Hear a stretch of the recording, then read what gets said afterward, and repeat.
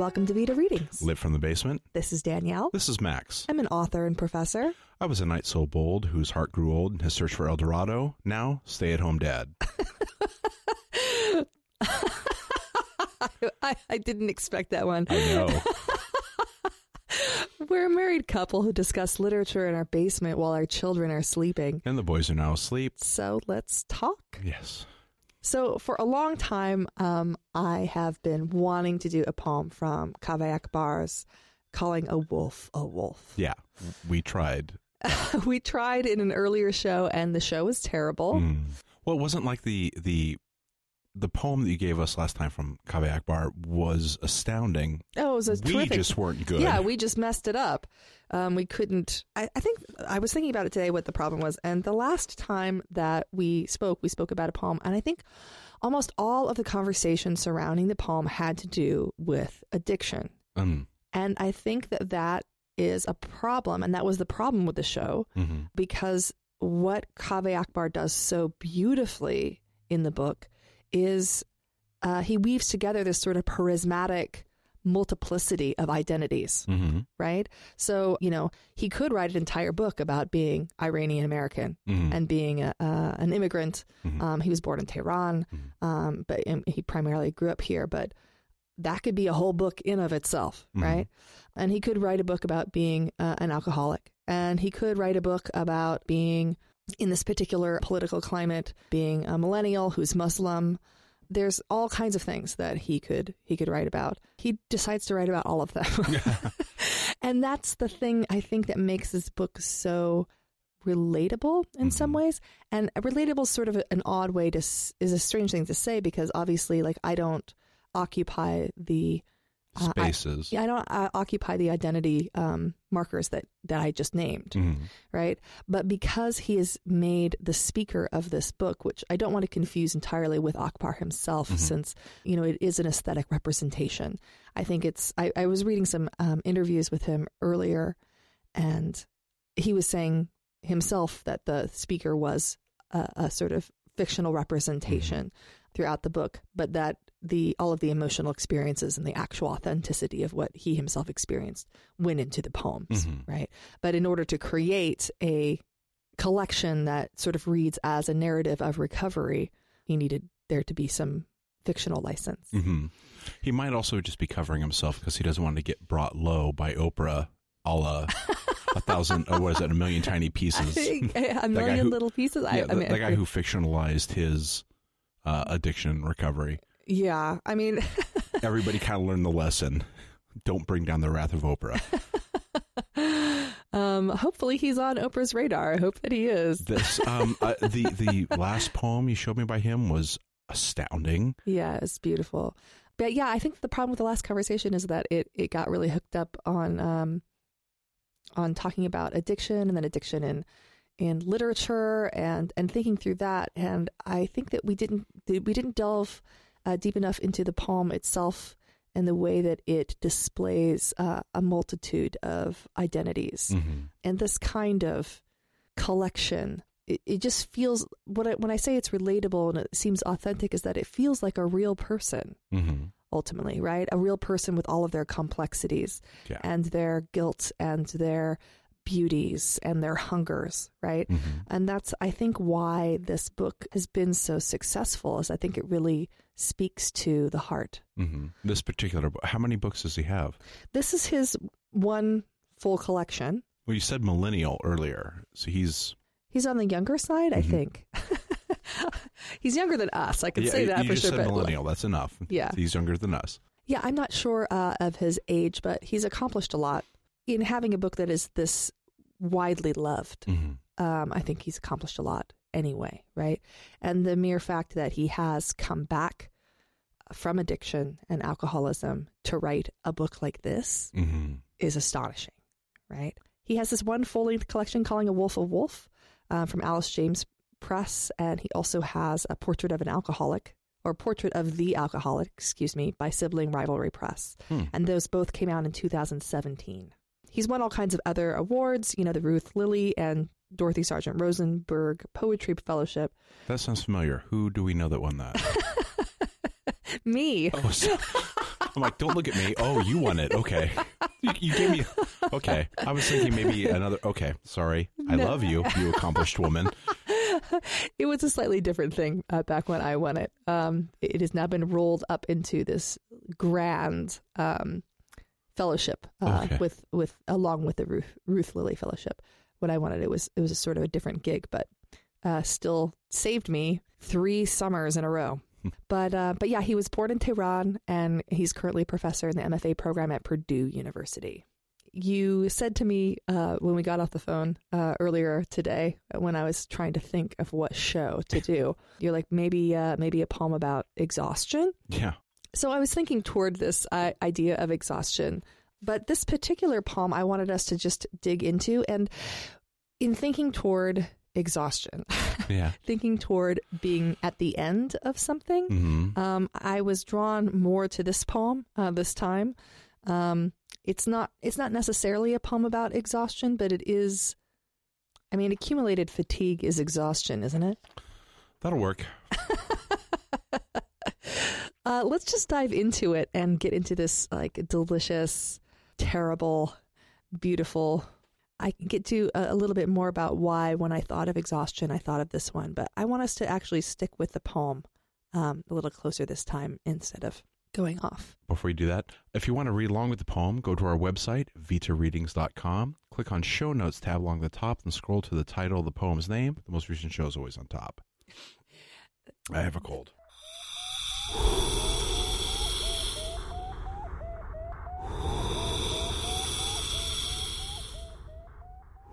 Portrait of the Alcoholic Floating in Space with Severed Umbilicus by Kaveh Akbar.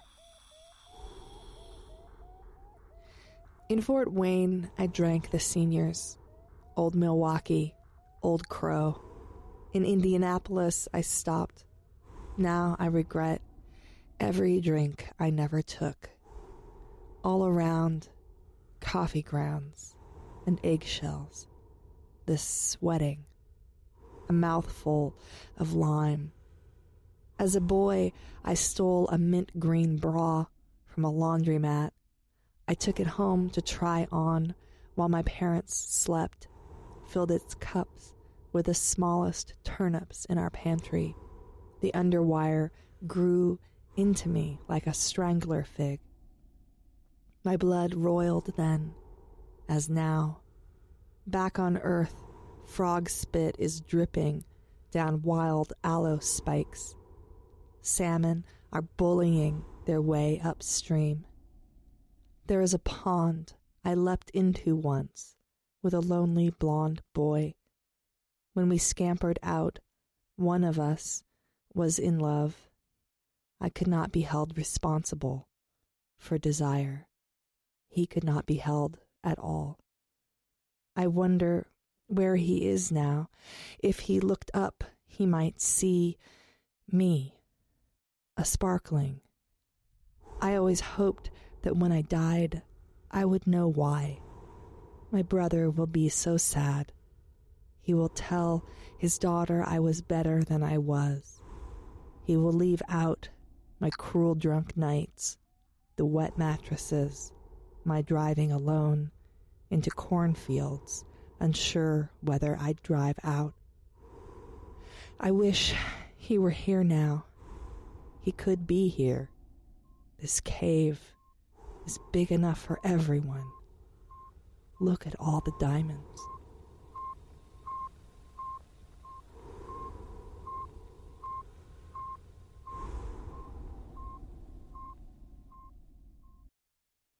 I'll have questions. Okay.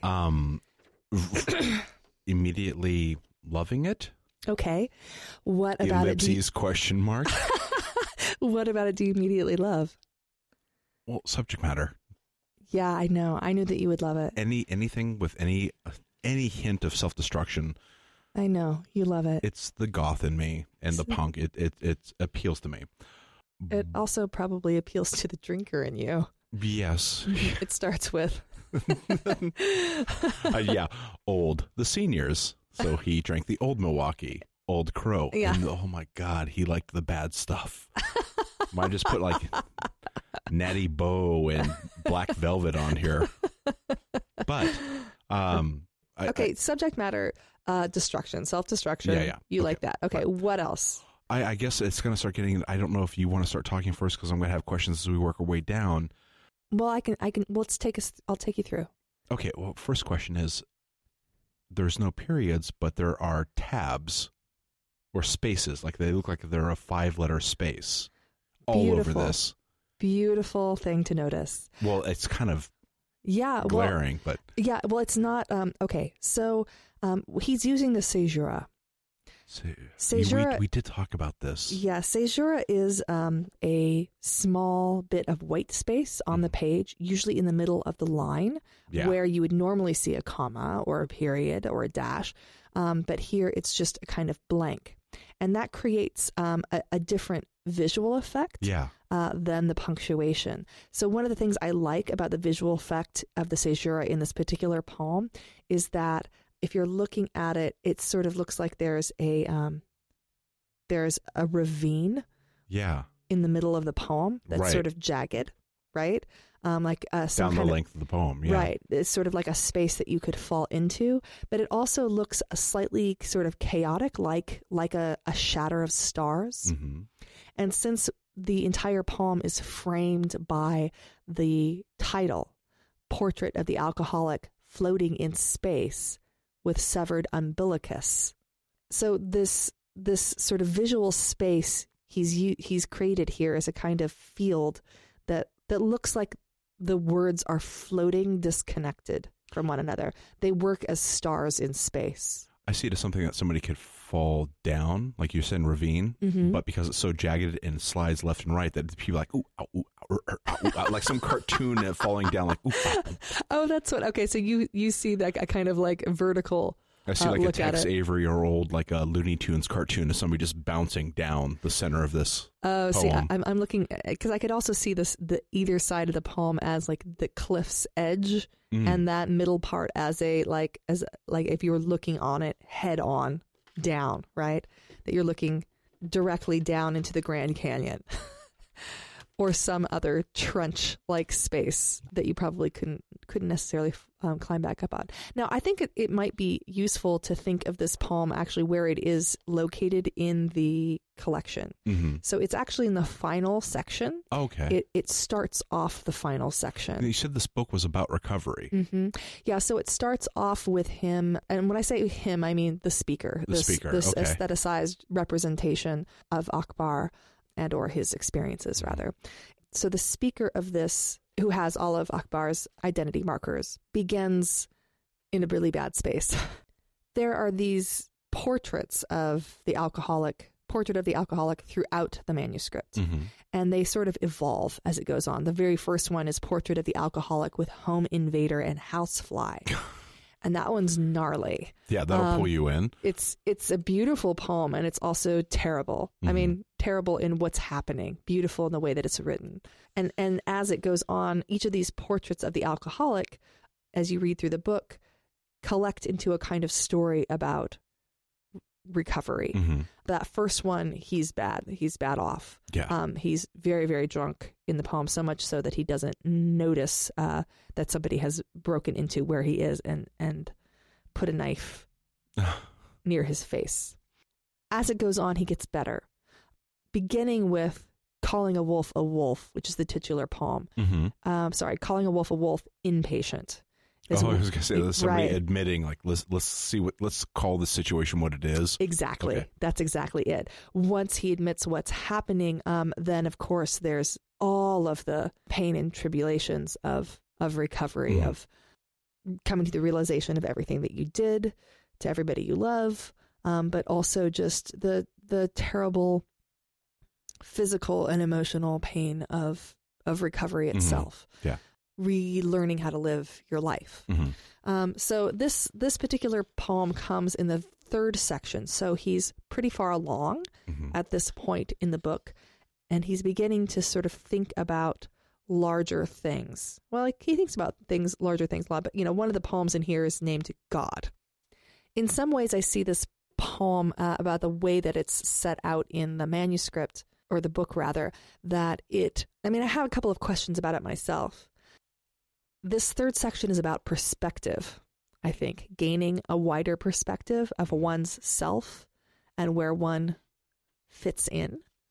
If you're trying to reconstruct your life or relearn how to live it. Or your own narrative. Exactly.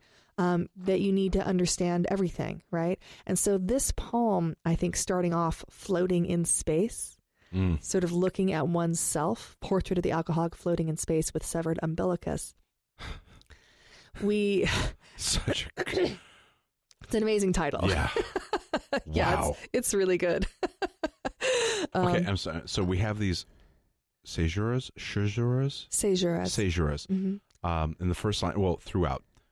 And we take them as a meaningful pause, as a Yes. maybe a person collecting what their next word will be, or... Yeah, you could think of it that way. It allows for more space where punctuation wouldn't fit in, right? Mm-hmm. I mean, you take a line like 1, 2, 3, 4, the fourth line, and eggshells, caesura, the sweating, caesura, a mouthful, line break of lime, right? So normally you would say, coffee grounds and eggshells, maybe comma, this sweating, comma, a mouthful of lime. Mm-hmm. But to have the caesuras there, it adds a little bit of pause, and therefore one could think of it as drama, but it does more enact somebody thinking. Mm-hmm. Yeah. Right? When we think, we don't usually string together beautifully constructed sentences. At least I don't. No. So yeah, it does to a certain extent allow a poem to be constructed in a way that mimics the act of thinking. Mm-hmm. While we go through the poem, consider that kick-ass title. Mm-hmm. Okay, it's going to be in the background. You have to sort of imagine a dude floating in space while he's thinking about all of these things that he's saying, right? And so if you keep that as the scene, the scene, the main image from which everything else is spoken. Yeah, a mouthful of lime, and then we jump from lime to, as a boy, I stole a mint green bra. So he's thinking about a taste, a sensation, and he jumps to a child memory from the caller of that sensation. Exactly. Okay. Yeah. So there's these beautiful associative leaps that happen between these little spaces, these caesuras. And this is always the way that poems that are fragmented work to a certain extent. Mm-hmm. I mean, you look at this and you're like, oh, this is fragmented. Like it doesn't look like it's of a whole, right? It doesn't look sensibly arranged in any particular way. And so it indicates here that the speaker is themselves fragmented in some way. And so the question is always how. And sometimes the speaker is fragmented, sometimes other things are. But here, since it is portrait of we kind of assume that the character that is being created here has a certain fragmentation to their mind. In Fort Wayne, I drank the seniors, Old Milwaukee, Old Crow. In Indianapolis, I stopped. Caesura. Now I regret every drink I never took. All around, coffee grounds and eggshells. Okay, I really love this image here, the coffee grounds and eggshells. What do you think of? I just associate coffee with AA meetings. Oh, really? Yeah, chugging through the coffee, but also that you have in your compost heap, in ours, coffee grounds and eggshells. That's the first thing that comes into mind. Yeah, that's true. But, walking on eggshells. So it's a fragile situation. Just read a response coming to this.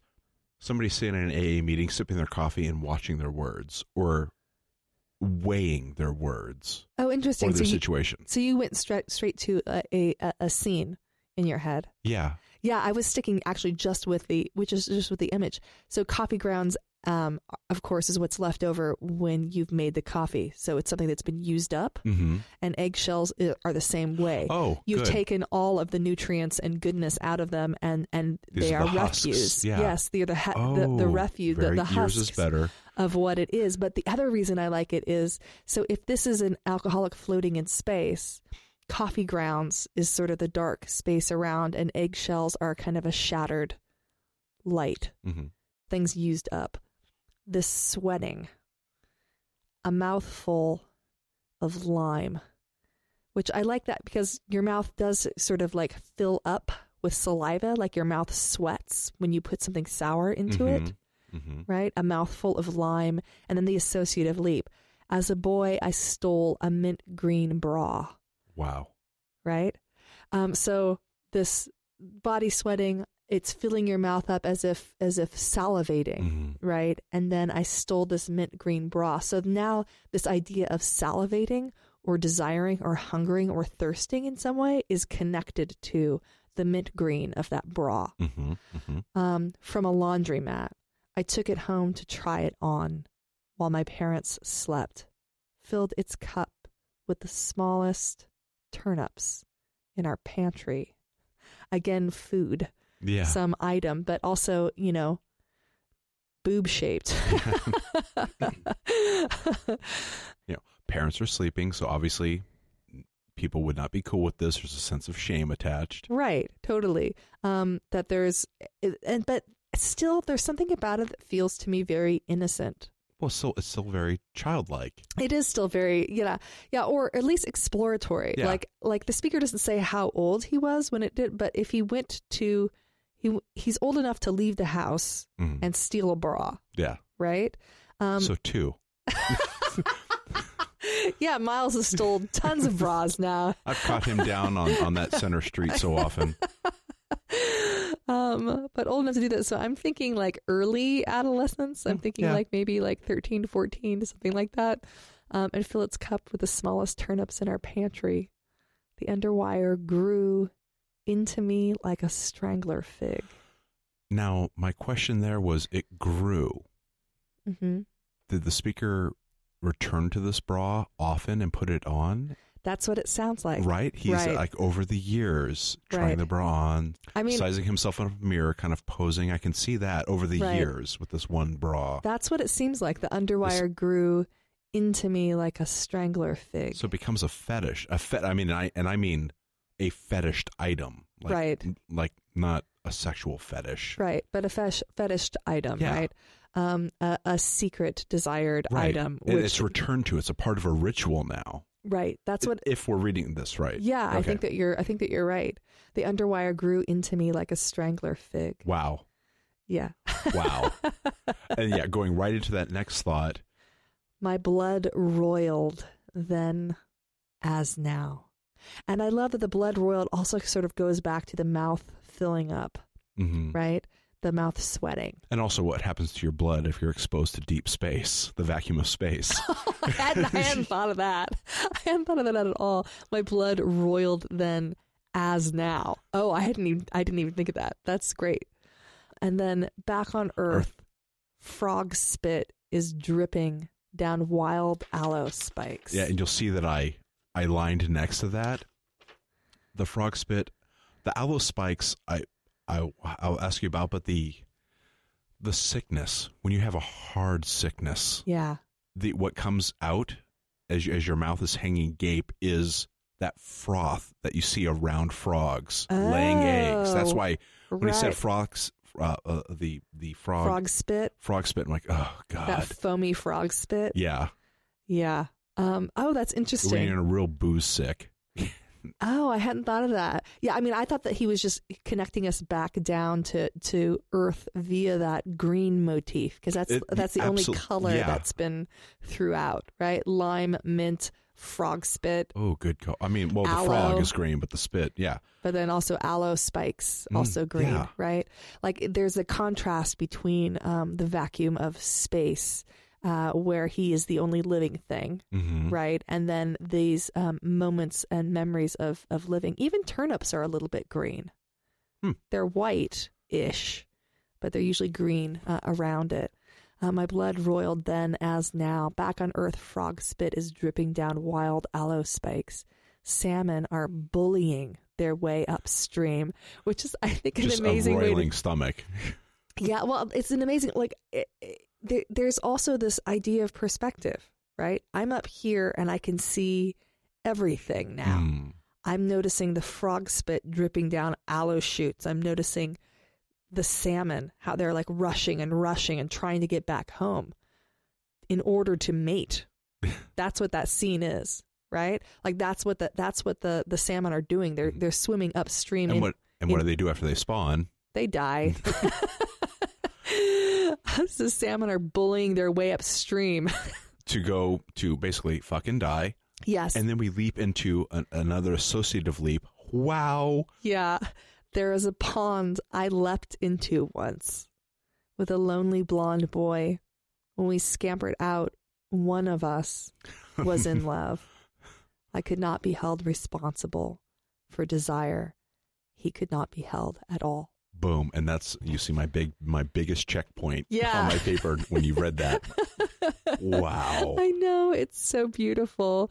I love how quickly he jumps into the scene and then how quickly he gets out of it. And it's such a beautiful scene of desire, right? And there are all kinds of allusions that one could make. I mean, I immediately think of the boys bathing in Walt Whitman's Leaves of Grass.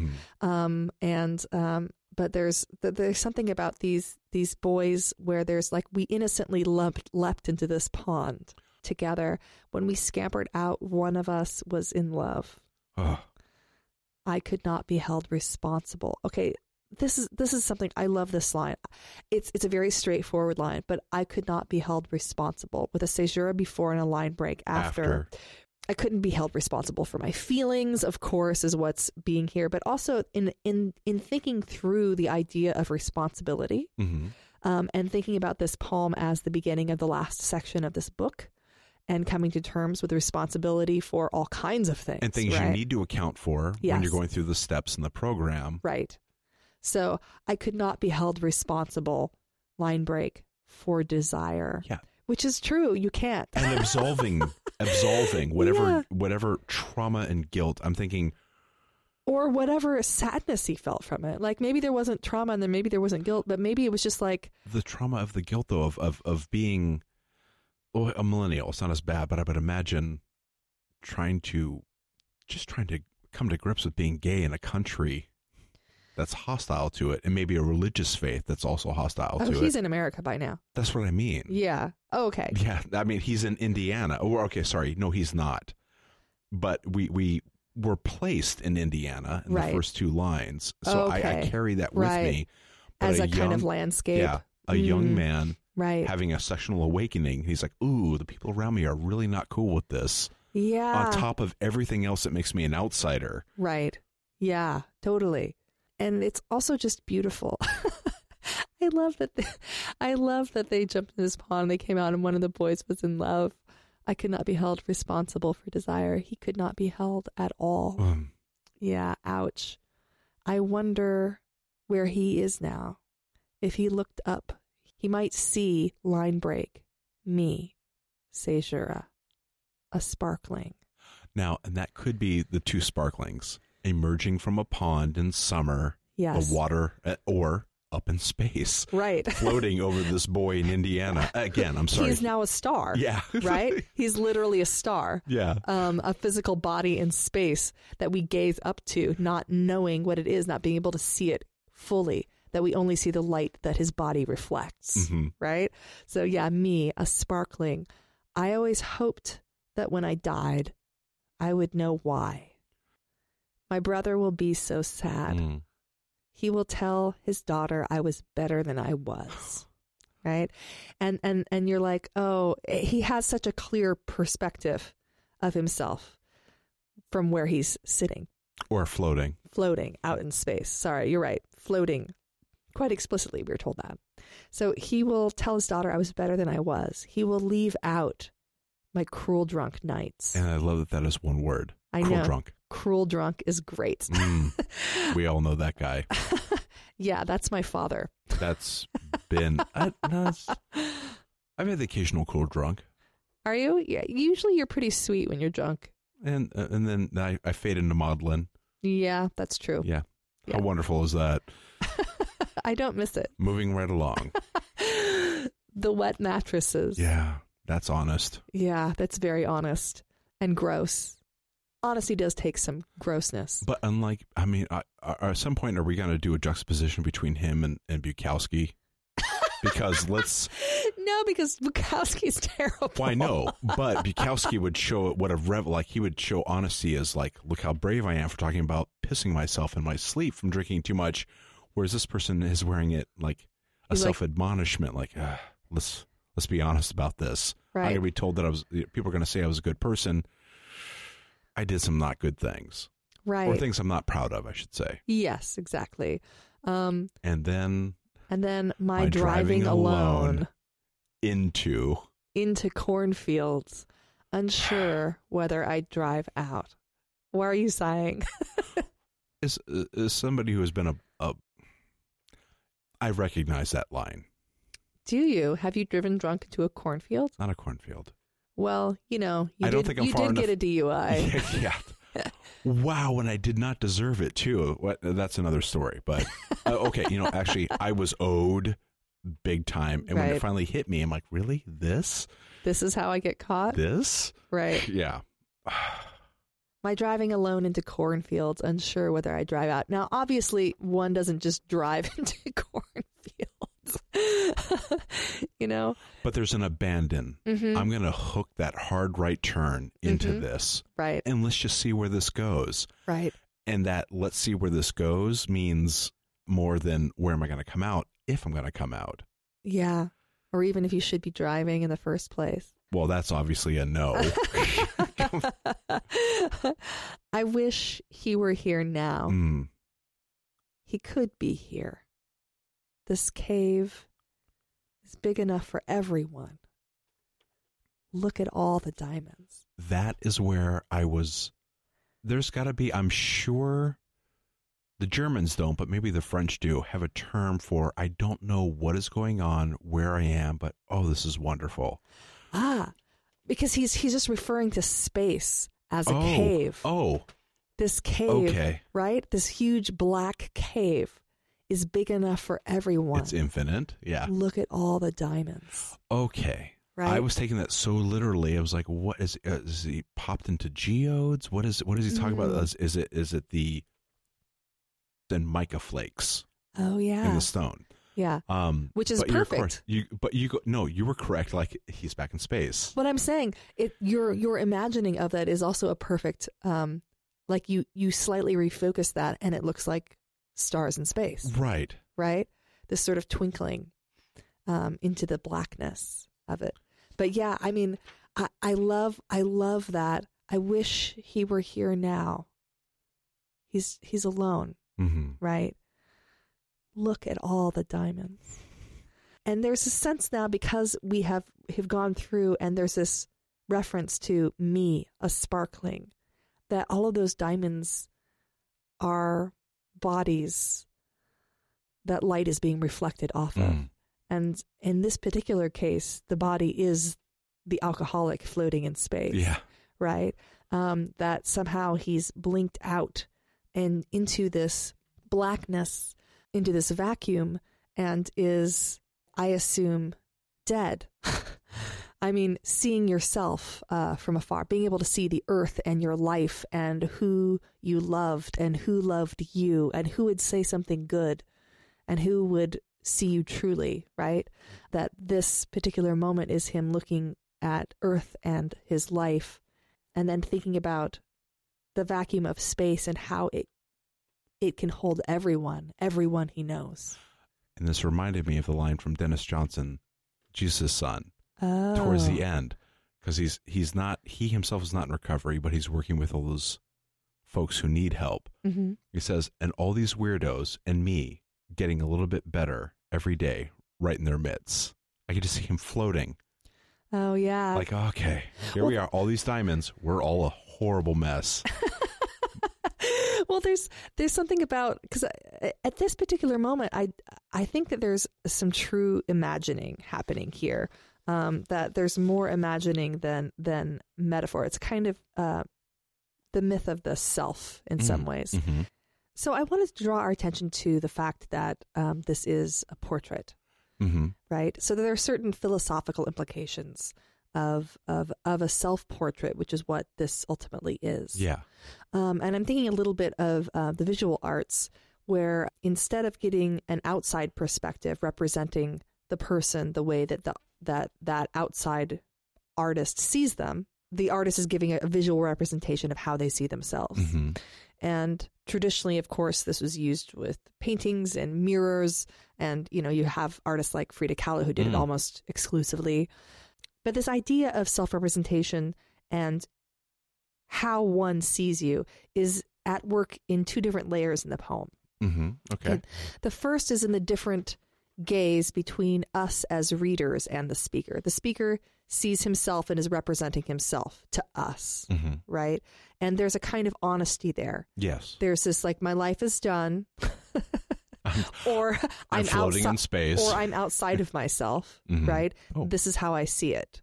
And so there's a kind of honesty and intimacy in this conversation, in this sort of monologue, if you want to think of it that way.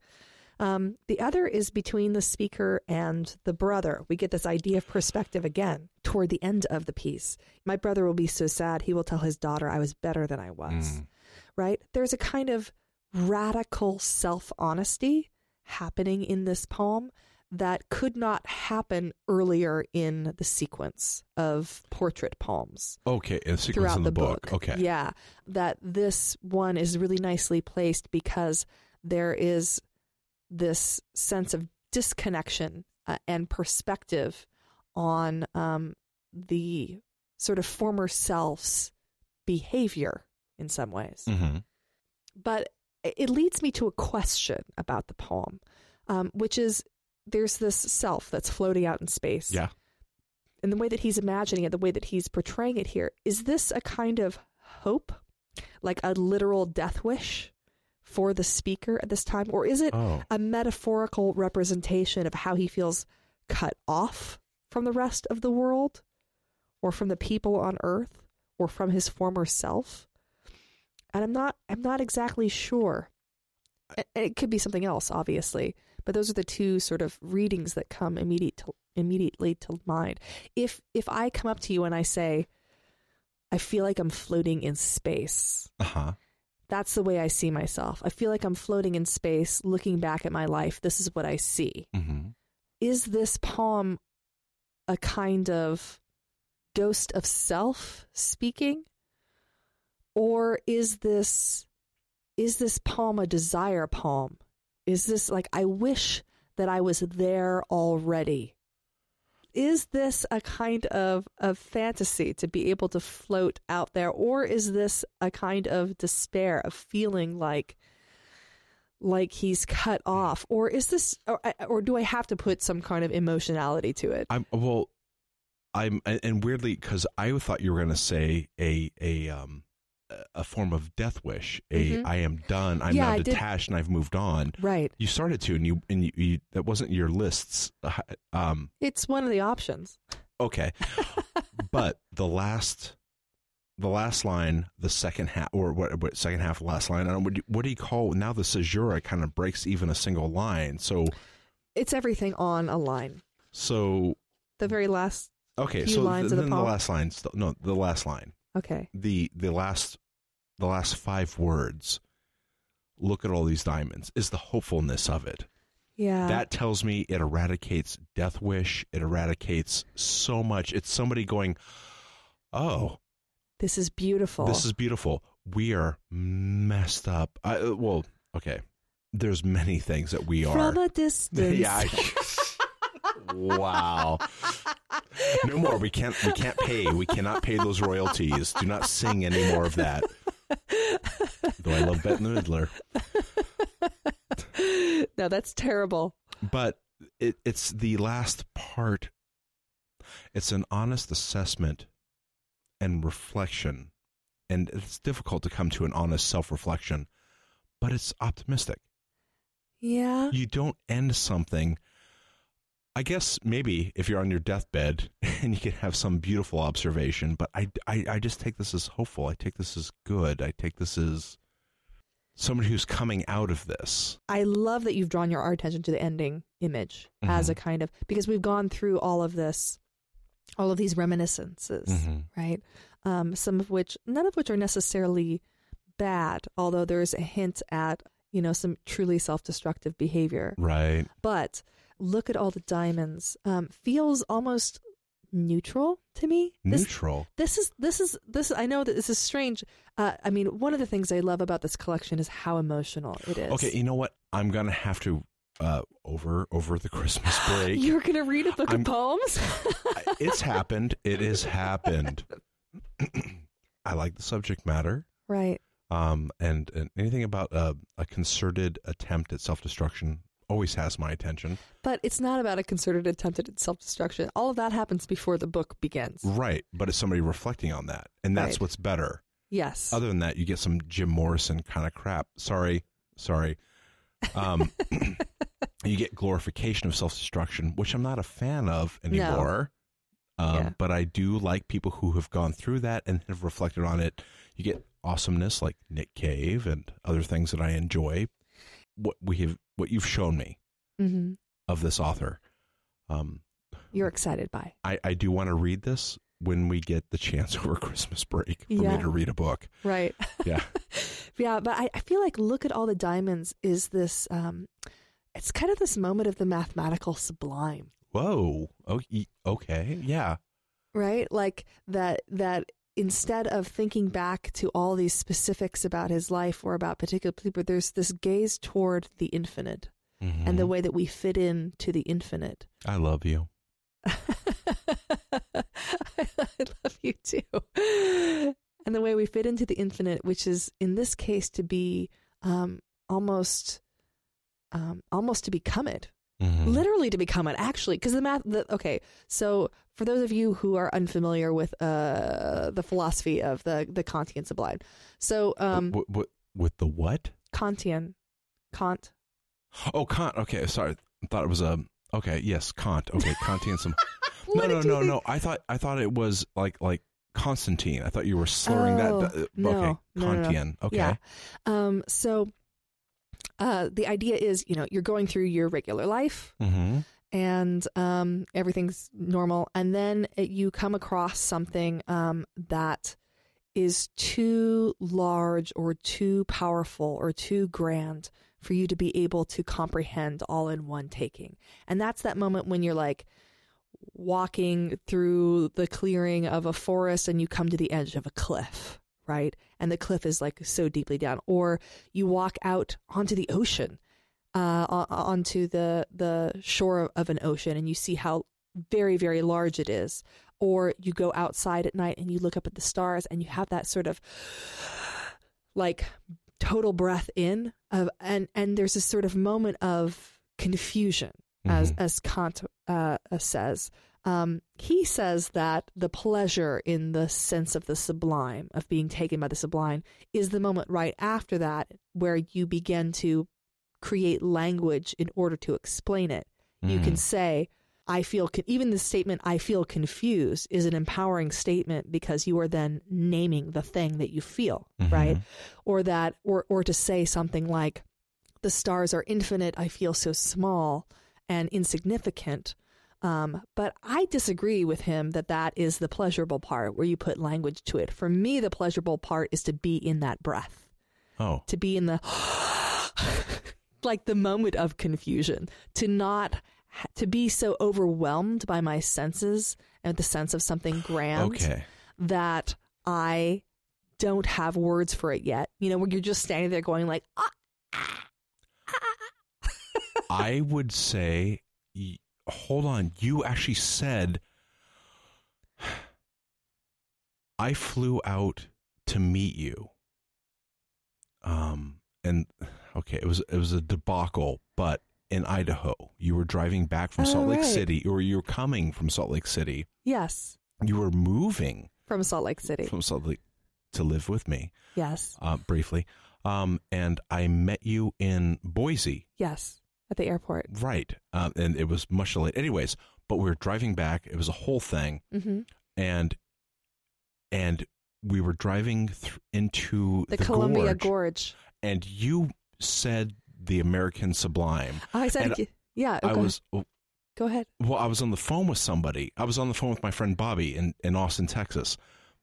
We were talking about something, and you were patting my leg saying, we're coming. We're coming. This is going to be it. And I was having two conversations, and then we came into the gorge, and then there was this awesome majesty. And I mean awesome and majesty in the old sense of the word. Yeah. To where I told Bobby, I have to hang up and I'll call you later. Right. Jaw-dropping. Jaw-dropping. And you said, this is what I mean by American sublime. Yes. Okay. Yeah. It was just this gorgeousness of... Oh, these towering mountains that have been carved by this river that is snaking around, these huge canyons and gorge. Yeah, it's like so gorgeous. And the air was gorgeous. crystal clear. Mm-hmm. Everything's just somehow allowed for this moment. But literally, we came around a bend. Yes. And there was this openness. Right.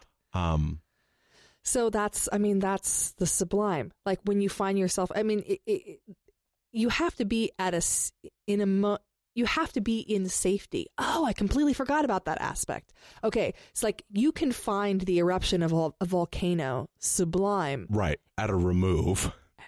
At a safe distance. If you're just standing right there, it's terrible. Yeah, right. Like if you're standing on the edge of a cliff, you have that like sort of vertigo that you feel, and there's a little bit of fear, and you see the large drop, but you're not in really any danger unless somebody's going to push you off, right?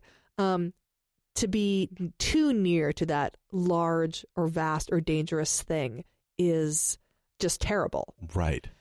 To experience the sublime, you have to have a remove from the thing that you are looking at, which is why art forms are so effective for creating a feeling of the sublime in someone, because you can show them something terrible or grand or great. Grotesque or whatever, but safely. Safely. Yeah. Right. But here, I'm wondering how that's working here. Like, is the safety that's being displayed here? Is it the remove of being completely done with your life? Oh, is it the life that's dangerous and the self that's not, or that he's reviewing his old mistakes from a safe distance? Yeah, he's removed from the old life. Mm-hmm. Right. Okay. And not inside the confusion, and has the language to talk about it. Yeah. Right. So perhaps that's what's happening in this particular moment. But I love the look at all the diamonds and having it stop there. Yeah. And just go, and it feels like it just drops into silence. And it's almost inviting us to look up. Right. Right. To look at that field of stars, to consider that they are all the complicated lives that have been rolled into these pinpoints of light, that they are bodies taken out of context in some ways. Yeah, the look at all the diamonds. You're right. It does feel like there's a gesture toward like get some perspective. Yeah, from where I'm sitting. Right. Or like what does a war look like when you're on the moon looking back? Like really? Right. That. Yeah. You'll die for that? Yeah. Or you'll kill for that. Yeah. So, yeah, I love this as the beginning of the third section of this book. Well, this was the start of the third section. Yes. Okay. So it is inviting you. This. Yeah, it's inviting you to take a deeper or broader perspective. And I think, one of the other reasons why I am so drawn to this book, some of them are really obvious personal reasons. I mean, addiction hasn't been a part of my own life story, except for my father's addiction and alcoholism and how it completely wrecked my childhood. And as far as I know, he's still an alcoholic. I haven't spoken to him for a very long time. Don't need to. Yeah, I kind of feel the same way. But the subject of addiction always reminds me of the first lines of a poem by Jack Spicer. I don't know. And the first lines are, "Any fool can get into an ocean." But it takes a goddess to get out of one. Oh. What's true of oceans is true, of course, of labyrinths and palms. It goes on. It's a beautiful poem. But I think of it often, I think partly because I have so many close friends who are, recovered alcoholics and or addicts. And when I think of those people, I'm always filled with such awe and gratitude I always have nothing but respect for anybody who is strong enough to find their way out of the ocean. What I love about addicts, those who survive, Yeah. is that they have an awareness Yeah. and a self-awareness. This awareness comes from them not trusting themselves. Mm-hmm. They're constantly monitoring themselves. And that means that they're honest with themselves. And you can have some astounding conversations with somebody who is honest with themselves.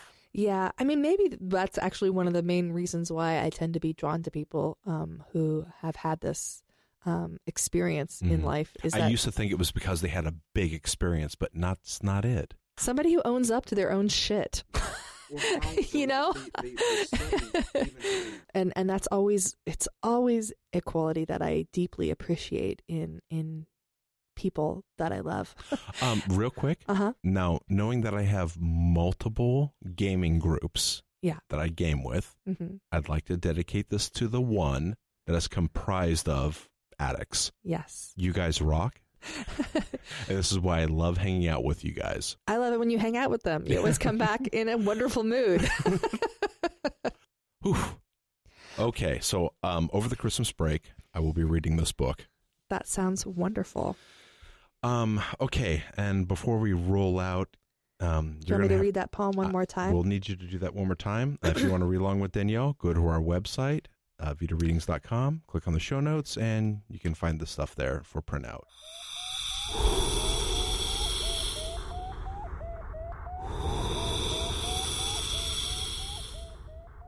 Portrait of the Alcoholic Floating in Space with Severed Umbilicus by Kavi Akbar. In Fort Wayne, I drank the seniors, Old Milwaukee, Old Crow. In Indianapolis, I stopped.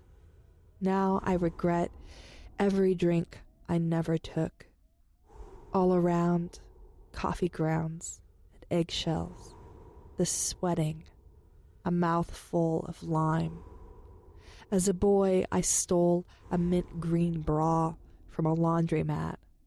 I took it home to try on while my parents slept, filled its cups with the smallest turnips in our pantry. The underwire grew into me like a strangler fig. My blood roiled then as now. Back on earth, frog spit is dripping down wild aloe spikes. Salmon are bullying their way upstream. There is a pond I leapt into once with a lonely blonde boy.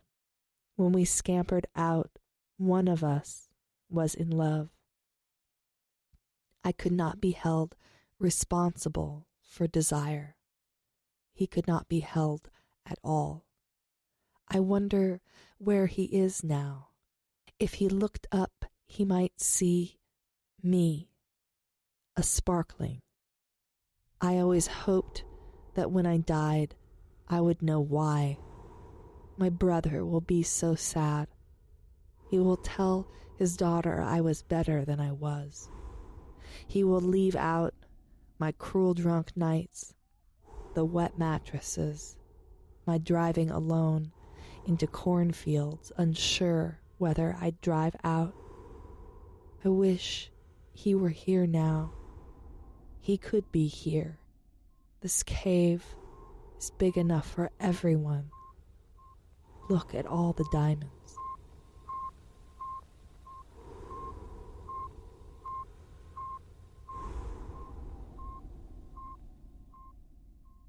See, that is so superior to Bukowski.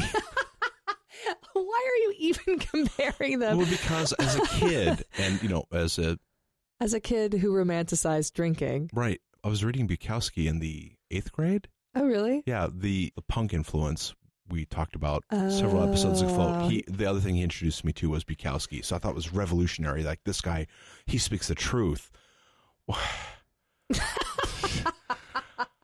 This is a much superior and better truth. This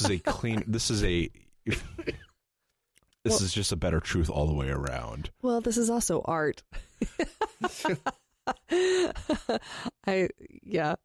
I'm not a huge Bukowski fan. Well, and neither am I now that it took me a long time to not be. Yeah. Man, hey, kids, read this instead. Don't say that. It makes us sound ancient. No, I mean kids who are 12. That's when I was reading Bukowski, thinking he was awesome. We're just going to go around to 12-year-olds and give them Calling a Wolf a Wolf. Yeah. Yes. It's much better than giving them the Bible or Bukowski. Does a lot less damage. Says the guy who was probably reading the Bible and Bukowski at 12. Outro. Okay. Let's get to our outro. Our theme music is by Status Q.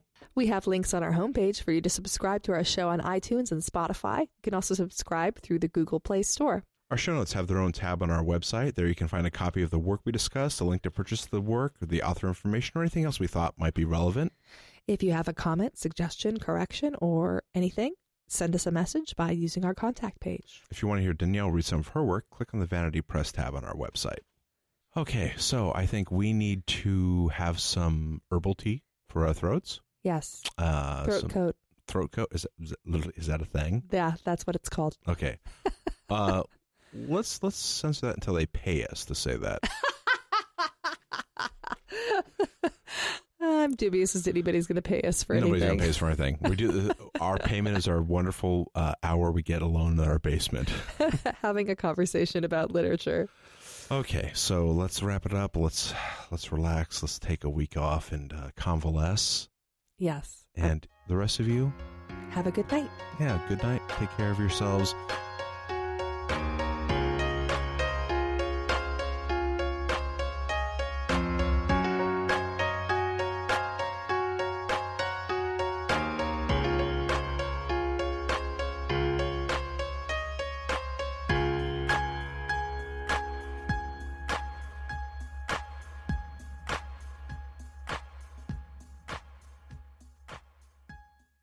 We should just have a fight.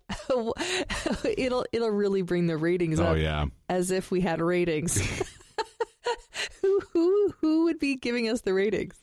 Okay, I have phlegm rapidly building up. Terrific. Let's talk about that. Okay.